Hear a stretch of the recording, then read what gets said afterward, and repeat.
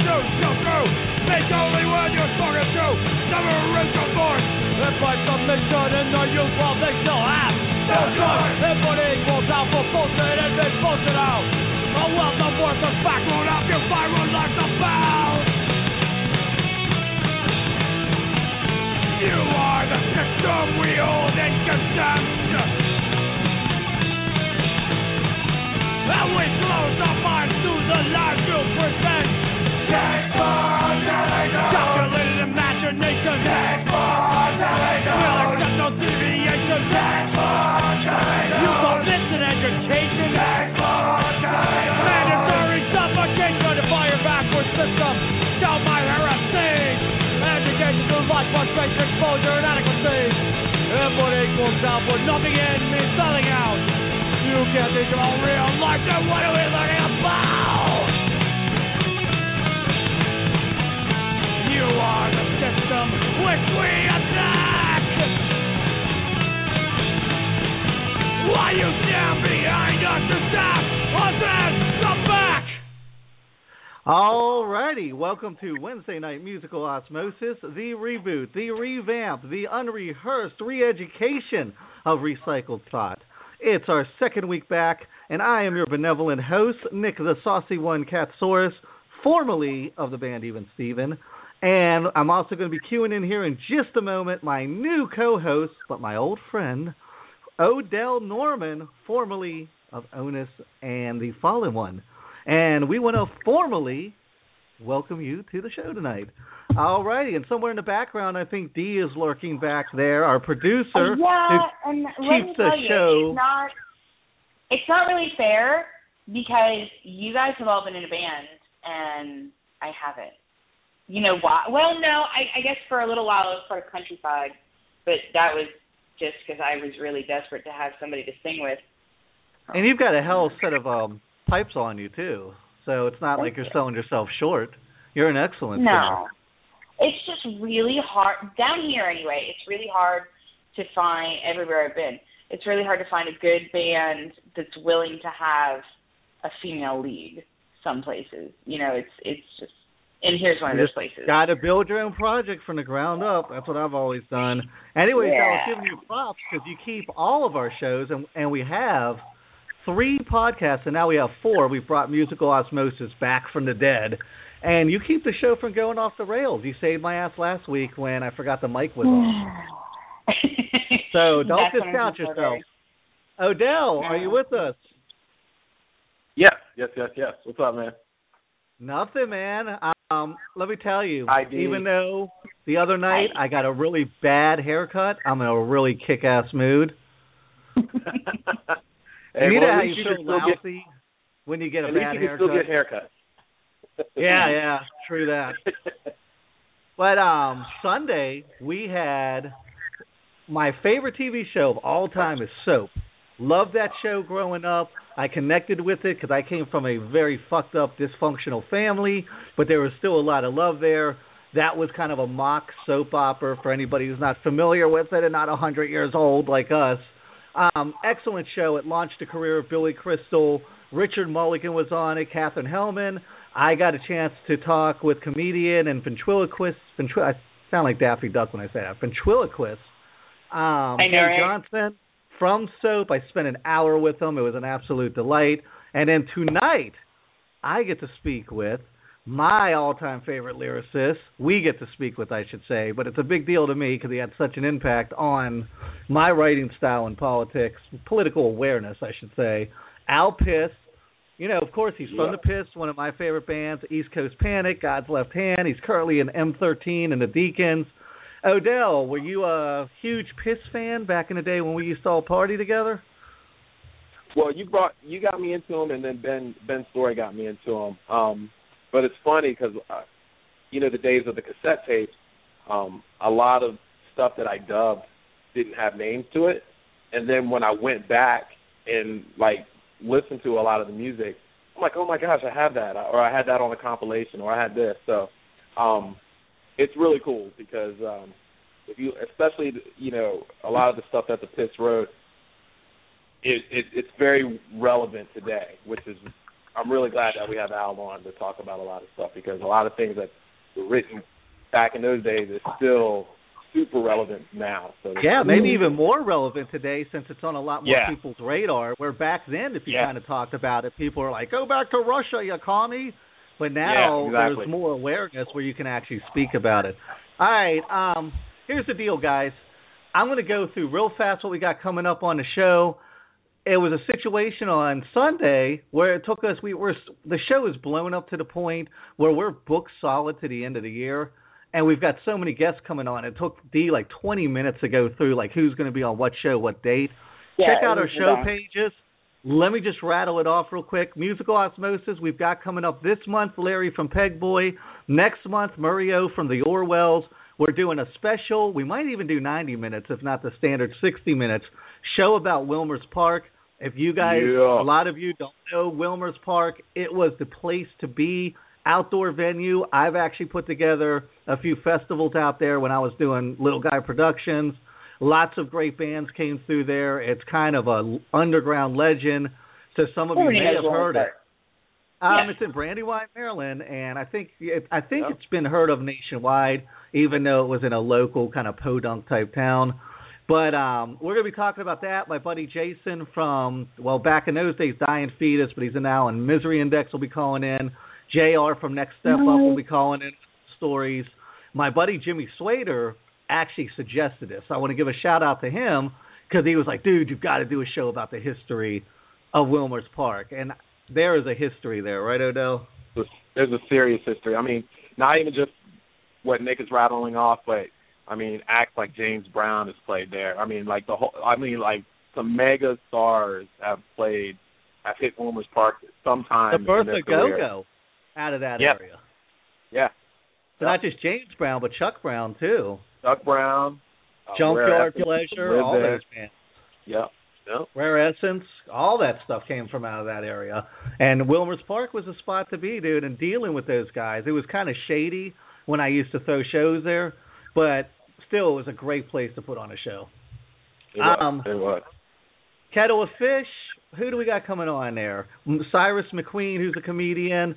Who else, Dee? Who am I forgetting? Graham Elwood from Comedy Film Nerds We've is coming got up.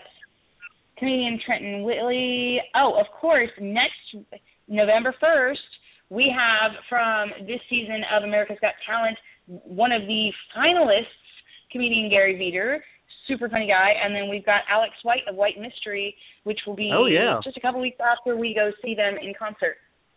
And this Sunday we've got, or not this Sunday, but next Sunday we've got Professor Ronald Mallett. We're going to talk about time travel, because this is the month Michael J. Fox went back to the future. And we were promised flying cars, and instead we got shitty Matthew McConaughey commercials. Exactly. So bravo, America. Bravo. Friday Night Drunken Trivia, really quick.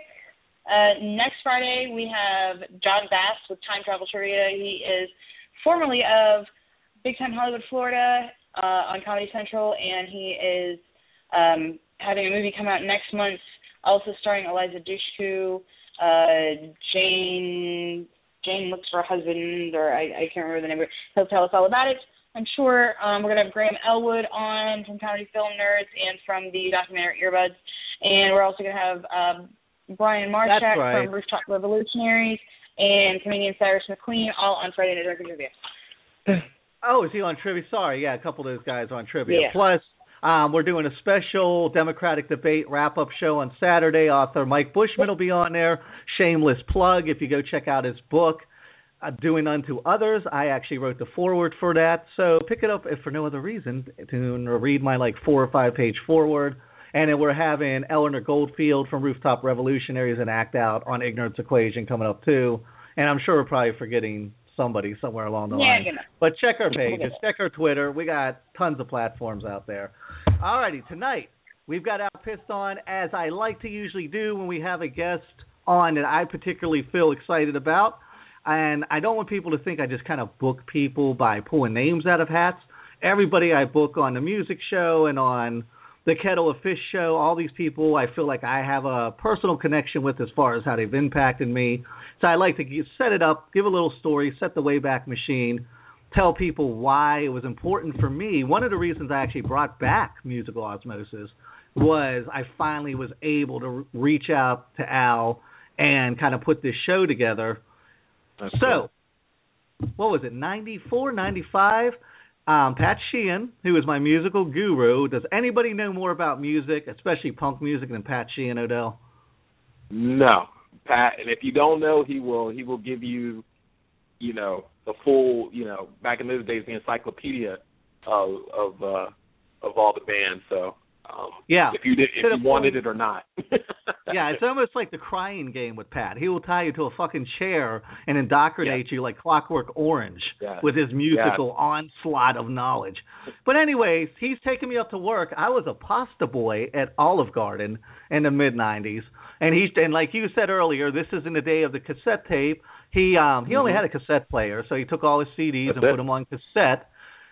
And here's why I remember the first time I heard the Piss, because usually when I hear a new band, now if it's a band I'm already into, I can dig it as soon as I listen to something new by them. But if it's somebody I've never heard before, it usually takes 3 or 4 listens for it to really connect with me.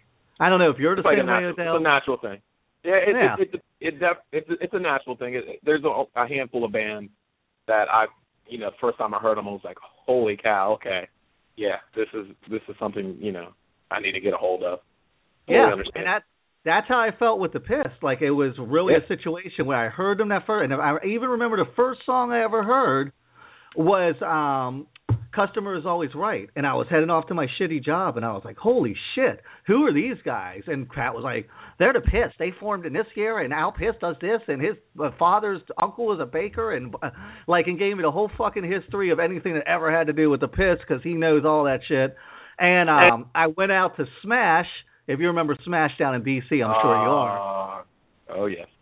Yeah, bought the CD. That was a pilgrimage.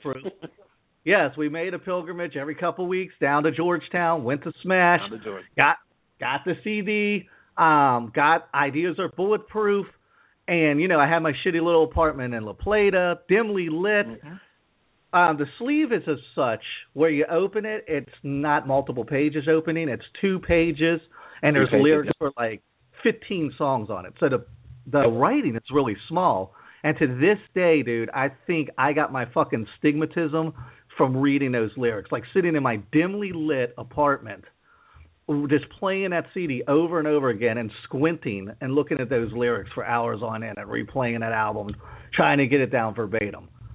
But that album had a huge impact on, you know, it just kind of grabbed me, violently shook me, woke me up, and was like, dude, there's more going on. This isn't just about, like, drinking beer and getting fucked up and having a good time. There's a whole big giant world out there going on, and, like, you need to become aware of it. And it's a huge reason why, like, I went and got my political science degree years later.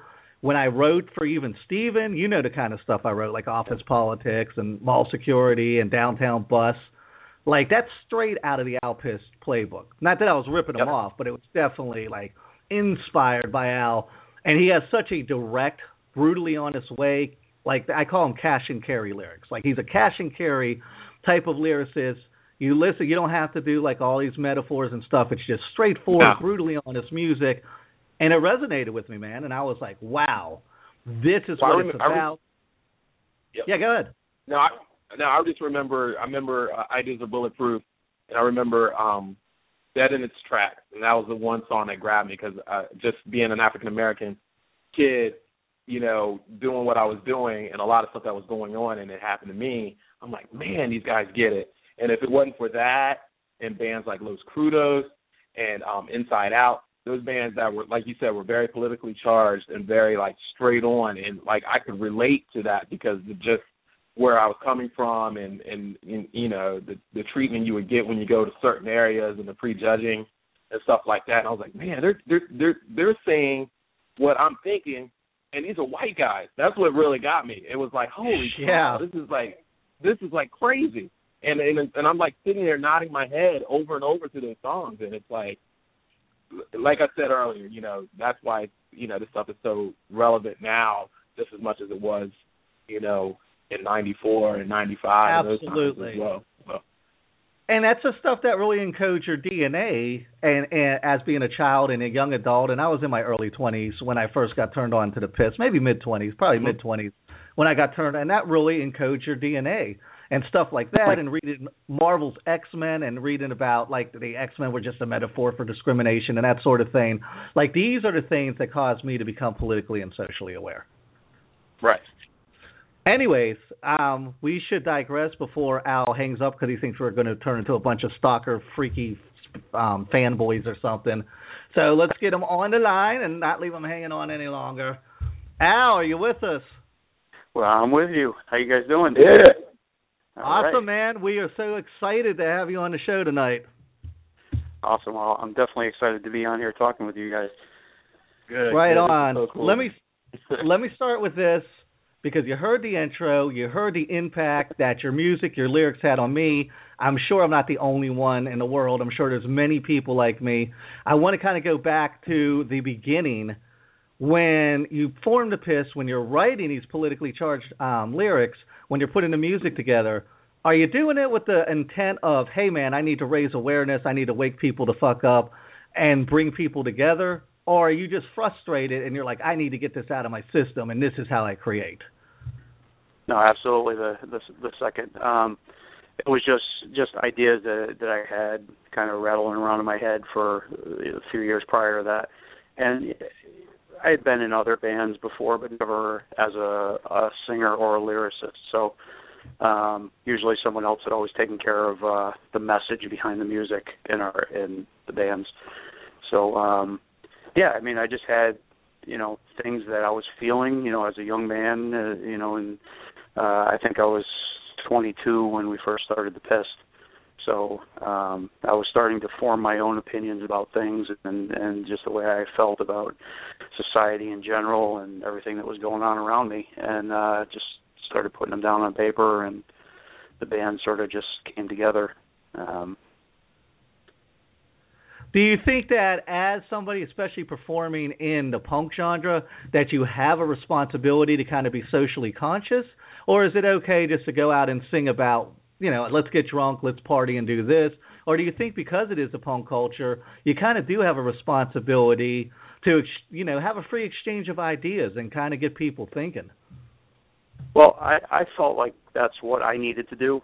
I don't, I like a lot of bands and a lot of songs that don't really have a political message behind them. I have nothing against that kind of music, and I think it definitely has its place in the scene and in society as a whole. But I felt that wasn't what my message was and what I wanted to get across. There was a lot of bands in Connecticut at the time, which is where we were based out of. Right. That were more like pop punk bands and had that East Bay sound that was big back in the early 90s. And we liked that type of music. It just wasn't, we were listening to more of like the Subhumans and the Dead Kennedys and bands like that. So we kind of we made the band that we wanted to go see. That's pretty much how the Piss formed. There was a lot of bands that were coming through on tour, bands like MDC, and they had all the pop punk bands opening for them because there weren't any political punk bands at the time in the area. I mean, there was a couple, but you couldn't put the same band on every show. So that's kind of where we were at. We're like, let's make the band that we want to go see play with these bands, and we made that band, and we ended up getting all those shows as they came through. So I know. Yeah, go ahead. Oh no, I know you were talking about you guys are from Connecticut, and I was like going through a lot of your catalog and actually a lot of the show pages and things, and it seems like that community feel is still there. I know you're like us. You're sort of the elder statesman, if you will. How does that make you feel when you see a lot of the younger bands that have actually looked up to you, and you still go out and see them feel when they see someone like you there at their shows? Oh, it's great because when we were coming up, that's what we were doing with the bands that had been around before us. You know, there was a whole scene in Connecticut that, you know, when we were teenagers, we would go see all these bands, local bands, CIA, 76% Uncertain, Lost Generation, you know, all these old school Connecticut hardcore and punk bands that, you know, we would go see, and they kind of paved the way for us, and we were the next wave coming through. So now it's all these younger bands are coming through, you know, having seen us and other bands from our era. They started their own bands, and now they're carrying the torch, and yeah, it's great, and I'm glad that it's going, and it's still going, and we've definitely seen that with these last run of reunion shows that we did, just talking to a lot of the younger bands that we ended up playing with or that were coming to see us. Do you feel like the punk scene is still as socially conscious as it was back in the 80s and 90s? Because I feel like everything has kind of got homogenized to a point where I feel like it's a lot of its individuality, that you can't say, well, this is this type, and it's good in some ways because labels fucking suck, but it's also bad in a way where you don't have that united front, I feel like, that you used to have in a punk scene where you're like, I can go do this, I can go see these guys, and I know that I'm kind of with my tribe. And I feel like a little bit of that has been lost. Do you feel the same way with the youth of today? I think that around here there is sort of a unity, at least. And Connecticut's kind of been, since it's such a small state, it's maybe an anomaly. We definitely do have a unified scene here. It's, you know, there are the outliers and stuff, but there's definitely like a core political punk scene in Connecticut with about maybe a dozen bands that all play together. Everybody hangs out together. I mean, at this point, you know, being almost 46 years old, I'm not hanging out with these bands on weekends and stuff, you know. I'm right. I'm doing other things, you know. Playing with my own bands, but yeah. So I think that there's still that scene here, at least here. So looking back at the past lyrics, I mean, do you feel like you've changed a lot as far as your political views and just your worldview, or you still kind of got that piss and vinegar that, I mean, it seems to me like shit's just as corrupt, if not more corrupt than ever. Do you still carry that with you, or with age have you kind of softened up on all that? No, I definitely think I still feel a lot of the anger at things that are happening around us. As a matter of fact, and you know, some of the songs that we played on this, you know, we did 6 reunion shows this summer, and just around the Northeast, and we got all the way down to Richmond was our furthest south that we got, but you know, a few of the songs that I sort of prefaced with, you know, I wish that, you know, this song was not still relevant, but it is, unfortunately. And yeah, it is. You know, there's a lot of songs like that you know, issues that were going on 20 years ago are still going on now.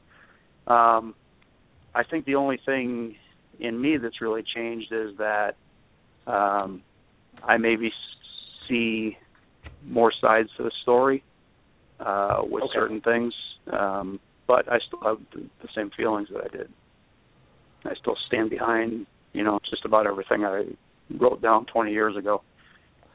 Are you pretty well received when you guys do your reunion tours? Does the younger generation get it?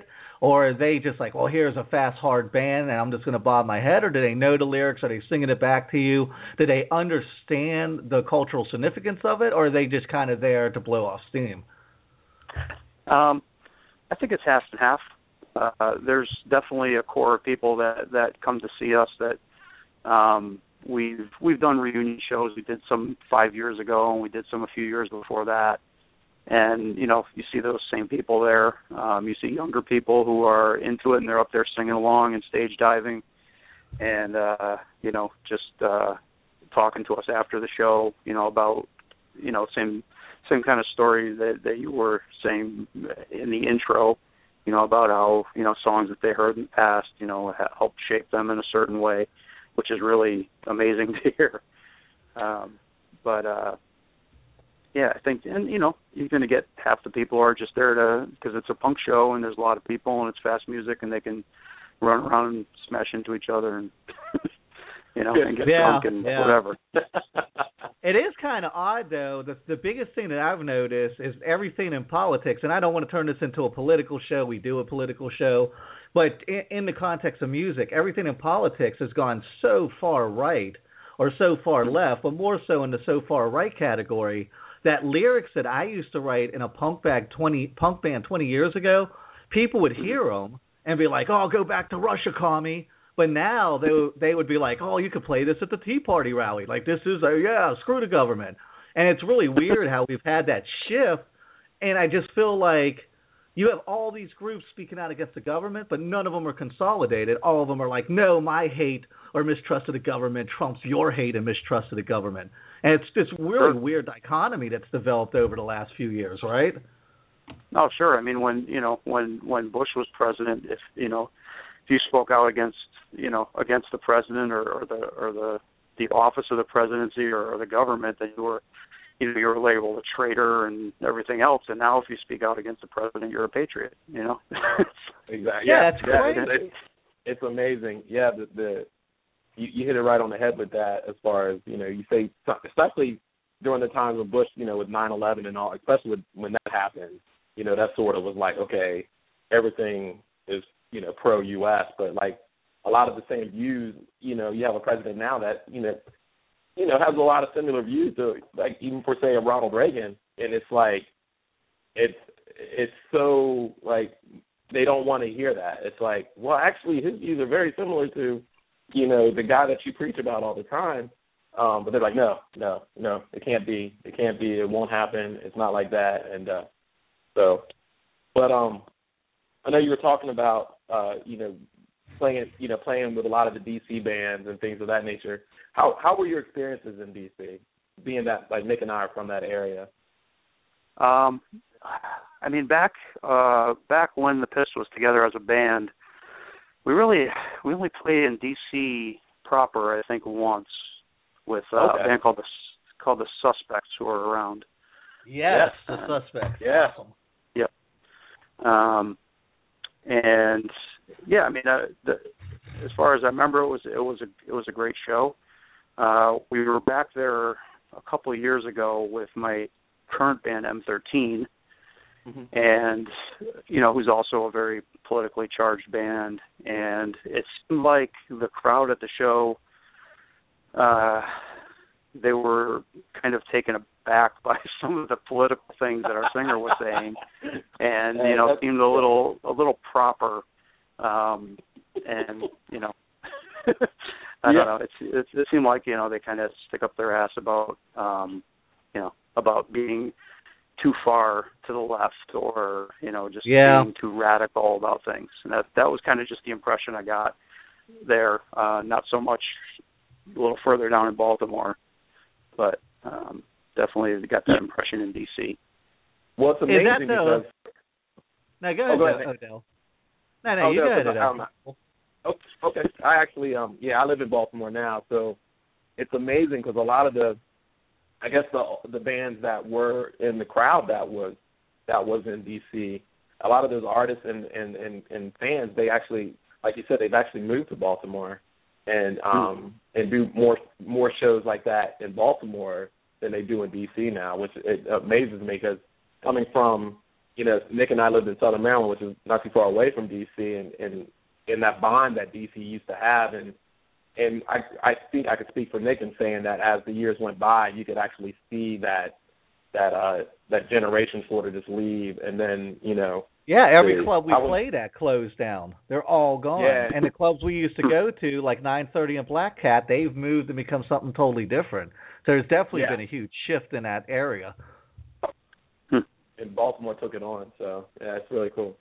As far as that. So what do you think is the biggest difference, Al, when you look at the crowd today, the crowd of late teens, early 20s coming to your shows today as opposed to 20 years ago? Is it that they're a little bit more reserved and proper, or is it that they don't get, are they getting it? What is the huge difference between those two generations?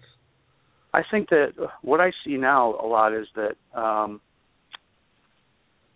I see a lot of people that it seems like they're more there to party and stuff, and it's more of a social thing than to watch bands and to get a message from them. While a lot of the bands are political bands, you know, they have a lot of good messages. It seems like most of the time everybody's outside drinking in the parking lot while bands are playing, and that may be nothing new. You know, I'm sure that's always happened, but you know, and that's always been a problem that I've seen that as a problem at shows, where, you know, it's kind of like a lot of bands are background music to everybody partying. Wow. What keeps you motivated then to keep at 46? I know you've got a family, and I'm sure you've got other responsibilities, so this has got to take a lot of your time and energy. What keeps you motivated to do it if the crowd is just not the crowd that you played to 20 years ago? It's a really good question. I mean, I just feel like it's what I do. It's just part of me. I love to go out and play shows, whether it's to 10 people or, you know, 500 people. I get something out of it myself, just being on stage and play, whether it's singing or playing bass, which I do now in the two bands that I'm in. You know, I prefer to sing, I think. Yeah. But it's definitely more of a commitment, and physically, and it's more of a commitment as far as, you know, writing songs and kind of being the spokesperson for the band when you're doing that. But yeah, I don't know what I would do if I wasn't playing in bands. You know, it's just part of my being. Well, I grew up listening to the Pist. I did a little bit of research. I knew who the Deacons were, but I actually had never even heard of East Coast Panic. I started going through and kind of looking at the different projects you were involved in, and you're like a fucking maniac. You have so many bands, so much content, and I was just like, wow, like, what is the timeline from the Pist to East Coast Panic to God's Left Hand? What is kind of like the timeline of each band? Are they all bleeding into each other, or are you breaking from one and going to the other one? What's that look like? I could tell you the kind of the genesis of everything when during the intro, I know Odell was talking about the old cassette mixtapes. Yeah. I had my best friend when we were in this is going back to 1984. My best friend Rich, who I grew up with, had a cousin in New Jersey who was older than us and used to send him mixtapes, and they were all hardcore punk bands from Jersey and from everywhere else. You know, we heard a lot of, you know, MDC, Minor Threat, Black Flag, all the stuff that we couldn't get when we were, you know, 12, 14 years old. Right. Why didn't you just go on the internet, Al, and download it? Oh, yeah. Well, if I thought of that, man, it would have been so much easier. And him and I just started, you know, I had gotten a guitar and we started just making noise. Like, I had no idea how to play a guitar. And we started writing a couple songs together just as a band called Malicious Intent at the time. And we didn't really play or really record anything, but that was kind of the how the ball got rolling. And a few years later, we actually started a proper band called Process of Elimination. And that was Rich singing and me playing bass, and this guy Greg, who was playing drums, who years later ended up being in the Seattle straight edge band Trial. Whoa! He was, you know, Greg Bennick, who sings for Trial. He was our drummer, and from that band kind of broke up when Greg went off to college, and I joined a hardcore band, like kind of like a metal sort of hardcore band called Darkest Exit, which lasted a couple more years until I moved to Arizona for a short time. And while I was in Arizona, the singer guy Rich, who started this whole thing with, started a band in Connecticut called Brutally Familiar. And when things didn't work out the way I thought they would out in Arizona, I came back, and Brutally Familiar was already established. And I started the Pist with the guitarists from Brutally Familiar. So it was kind of the way a lot of the bands worked in Connecticut at the time, where everybody, it was very incestuous. You know, everybody was in a couple bands at the same time, and especially drummers were shared throughout many. Yeah, that sounds familiar, right, Odell? Yeah. Oh, yeah. I was Nick President drummer for a few stints. Yep. Yeah, and so that's how the Pist started. And Brutally Familiar was getting ready to go on a tour, so we kind of just got our act together and got a set together and said, you know, all right, we'll jump on tour with you guys. And we jumped in the van and went on a 5-week tour and played 13 shows in 5 weeks. Because, you know, as you know, this was 93, and, you know, back before the internet or cell phones or anything, you know, it was shows were hard to come by. Things were very sketchy. You'd show up and, you know, the show that you thought was happening wasn't happening. Yeah. You know, after driving, you know, 12 or 14 hours to a show, things were getting canceled along the way. But, you know, we built the foundation on that tour of all our tours to follow. And from that came bands like Mankind, which I played bass in. After Brutally Familiar broke up, Rich, the singer, started a band called God Squad, which I played bass in, while also playing bass in another band called the Baltimore Foot Stompers. Wow. With Jim Martin, who was in a lot of bands like Broken and Malachi Crunch, and is currently in Chemtrails. Mm-hmm. Then kind of when all those bands started to fade out, East Coast Panic started, and that was me and my now wife, Jen, started that band with the drummer from the Pist and a couple of our friends. And that went for a few more years, and once that broke up, that's when I started doing like solo stuff, you know, kind of picked up the acoustic guitar because I was getting fed up with, you know, all the bands I was in falling apart after a couple of years.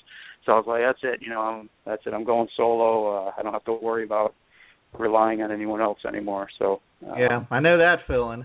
Let me play. I want to play this song by East Coast Panic because I can't believe you guys were never on my radar before, and I actually found 4 of your songs on MySpace. One of them was the song Polluted you sent me, and I was like, man, I've heard a couple bands that's had kind of a guy and a girl both singing, switching off, but I've never heard it done like this. I got to tell you, man, I mean, of course, the Pist is still my all-time favorite out of all of them, but East Coast Panic is no joke. You guys were freaking awesome. And I'm glad I got something. That was my favorite band to play in, I think. Really? How come? More than the Pist? How come?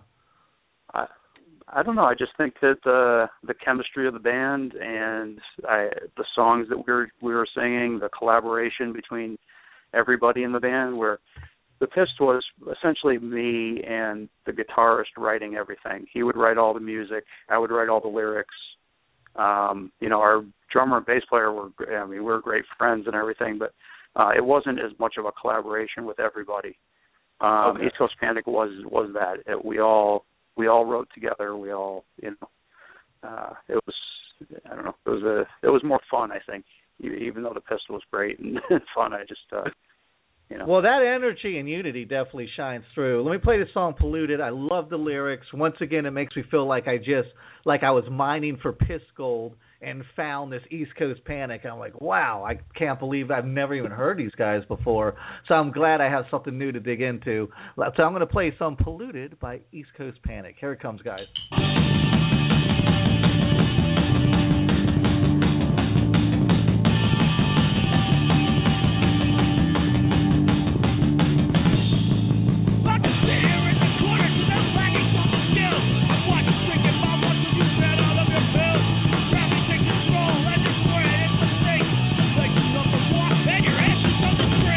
Gather in a circle, gather in your slick, gather around the keg and fucking drink until you're sick.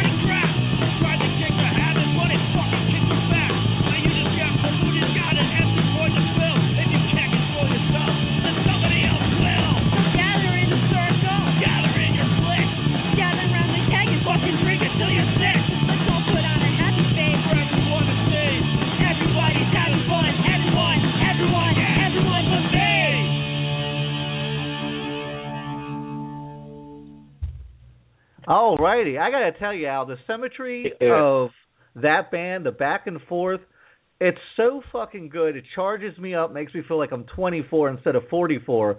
Why in the hell did that band break up? Especially since you're with the singer, you're with who is your wife now. Why did you guys break up? That's an incredible amount of energy. Yeah, well, when everybody is in their 20s, just about everybody was in that band, people aren't settled where they want to be in life yet. So, as things come up in their lives, people want to move away, relationships happen. They kind of, everybody just sort of ended up getting scattered. Our original drummer, who was the drummer for the Pest and the drummer on that recording, he moved out to L.A. At that time. So we replaced him with another drummer, and then in that recording I was playing bass and singing, and I decided I didn't want to do that, so we got a bass player, and then ended up that bass player had a kid, and he ended up leaving the band too, so it was, just losing too many people, too many lineup changes. We eventually just had to hang it up, but yeah, I definitely, I really did like the energy in that band, Yeah, that's incredible. Looking through your catalog of just so many bands, so much music, when you look back at that, you look at your lineage, what you're going to be able to pass on to your kids and say, hey, look at this. Look how I made my mark in the world. Look what I tried to do. Look how I tried to make the world a better place. Do you feel like you did what Young Al set out to do? Do you kind of feel like mission accomplished? To a certain extent. I think that there's definitely a legacy left. I think that there's definitely still more to do. And that's kind of, where I'm at right now with the bands that I'm in. Just the music is a little bit different than the stuff we've done before. I'm thinking that as these two bands that I'm in now are progressing, we're growing too, and hopefully leaving behind something like the old bands did. And I think when this conversation started, as you were saying, as a young kid listening to the stuff for the first time inspired you to do something. I think as long as you're leaving behind something that is inspiring somebody, then it's a success. So yeah, couldn't agree more. I'm happy with it. Definitely. Hey, I got a question for you. Yeah. The bands that you play with now, or the younger band, who are some of the really good bands in Connecticut right now that you feel that should be out there, should be on the radar, if you will? Yeah, there's definitely some great bands from around here. One of my favorite bands was a Connecticut-based band that just moved to Philly, actually, and they're called No. Really, really cool, just straight up really fast punk hardcore kind of band. A little they're not very they don't really fall into any specific punk category, which I like. I like stuff that's a little different. There's some bands around here. Cry Havoc is a great band. Damn Broads, Chemtrails. Yeah, I'm just finished watching a video of you guys. You doing a little guest appearance on stage at one of their shows back in the day. Oh, okay, nice. yeah, it was very nice. Yeah. I mean, there's and also our drummer's band from Baltimore. Our drummer from Baltimore called War Games, and we played in our reunion shows. We played with them. I think 4 out of the 6 shows we played with War Games, and it was great to play with them. We played a great basement show in Baltimore about a month ago, and that was with War Games and a couple other bands. Sick Fix also from DC. Really had a good time with those guys. So moving on to M13 and the Deacons. Yeah. How much of a change is it playing bass, and is it kind of stifling you creatively not to be able to write and get all of that out of you creatively, or is it like, hey, I kind of said what I want to say, I'm okay with receding into kind of the background and playing bass and just soldiering on? Well, both M13 and the Deacons are fronted by my friend Rich, who is the guy whose cousin was feeding us mixtapes back in the early '80s. So, right. Wow. You know, I'm pretty much behind anything he says.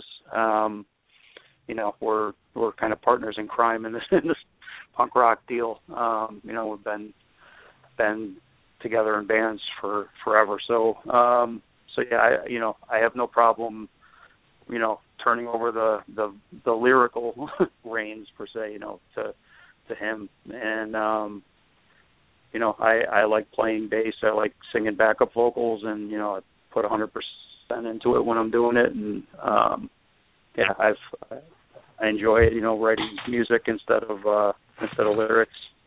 But you know, I could definitely see something coming down, you know, soon, maybe where I might be involved in doing some writing, kind of getting back into it a little bit. All right. But, you know, we had kind of spoken about this through email or before this show, but you know, I don't want to do anything where I'm rehashing, you know, things. I don't want to have, you know, all right, writing cop song number 5 and you know, writing, you know, whatever. You know, it's kind of counterproductive. I don't want to waste my time and other people's time with, you know, things that I've said before. They'll have a lot of the same feelings. If I can come up with a different way to say it or a new perspective to approach it from, then, you know, you might hear something from that, you know. We'll see. Well, see you definitely did that solo in God's Left Hand, and I was listening to a bunch of God's Left Hand and just listening to the music and the writing in it. What was that process like? Because it is on such a different level than the previous stuff. What was that process like going into the solo and God's Left Hand type of stuff as far as writing style? Well, you know, during this whole time, from, you know, listening to punk rock and being in the punk scene, you know, while that was all happening, I was also listening to other stuff, listening to, you know, like David Bowie and Jim Carroll Band, Lou Reed, Velvet Underground, Tom Waits, you know, Patti Smith, stuff like that. And I kind of, with the solo stuff and with with God's Left Hand, I was kind of showing that side of my influences more, I think. And so most of that God's Left Hand stuff was songs that I had written originally as just me with an acoustic guitar. And I wanted, you know, after doing that a few times, I don't enjoy playing by myself that much. So, you know, after kind of putting the whole band thing behind me because I didn't want to deal with being a band, I found out after a couple of years that I really want to be in a band. So I gathered a couple of friends together and, you know, showed them all the songs. They added some things to it. And, you know, that's how that came about. We played for a couple of years, never really caught on here in Connecticut.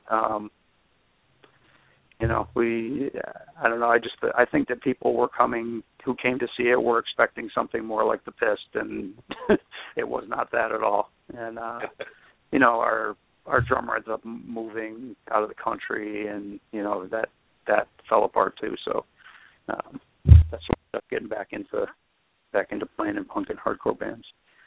Okay. All right, well, we've got a few minutes left. As being one of the elders now, and me and Odell actually talked about this before we did the first comeback episode, let's have a Miyagi moment here. Totally different world now. You're not kids today aren't pounding the pavement, stapling flyers on the telephone poles. You know, we've got social media. As one of the elders of punk now, and music in general, what advice do you have for the band starting out today? What can they do to increase their chances of going out there and getting their music out there and spreading the word and doing what they want to do? I think it's just, I think not much. I mean, obviously the way promotion has changed, but I think if you just get out there, I mean, that's the whole thing. Get out there and play shows, you know, any shows. And be consistent, you know, don't, you know, it sounds corny to say, but just kind of, you know, be yourself and, you know, don't try to copy any other bands or any kind of styles. Write what comes from your heart, and just be real. And I think that if you do that and you're out there long enough, then they'll come to you. You don't. Mm-hmm. You're not going to have to really get out there and really kill it with the promoting and everything. I think that they say real recognizes real, right? And that's it. Yeah, that's it. Well, I know Odell, you've actually. Yeah. I was just going to say, I know I've kind of been monopolizing Al here. Do you have anything else to ask him? We got a couple minutes left. No, I just wanted to say, you were talking about promotion. I noticed through social media, you guys have really grasped that and used that as quote unquote, flying, stapling things to the pole, or flying, tagging different places.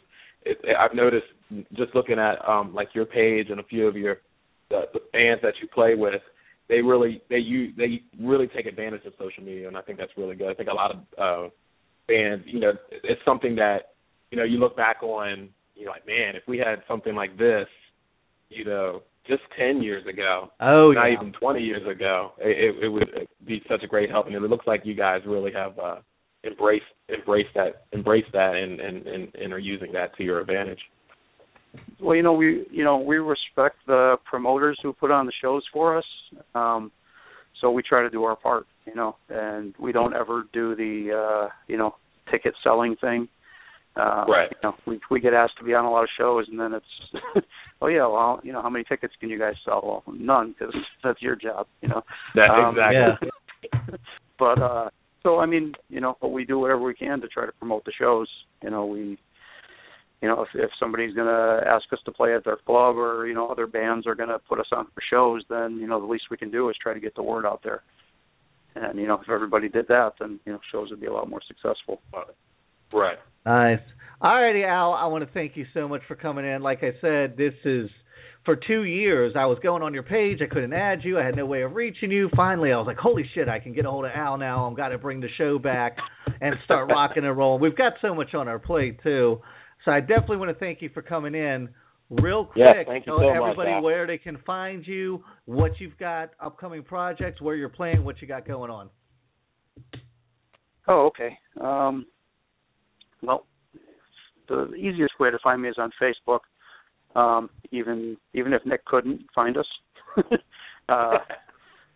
we just if you search under Al Pist, I'll pop up. The Pist is on there, although we're not really doing any more shows. But if you want to check out if anything is coming up, we have a page on there. Facebook.com/M13Hardcore is M13, and I think it's the Deacons NYC. Both bands are based in Brooklyn, and that's about it right now. Right on. I've got some Deacons on here, and I've got M13. What would you like to hear on the way out, Al? How do you want to don't put me in that spot, because. All right, I'm going to play Calling Out because I love anthem songs. I'm a big Unity guy, and this is the kind of song that just makes me want to grab my buddy next to me and sing along. So I want to thank everybody for tuning in today. Once again, thank you, Al, and we will be heading out with some Calling Out.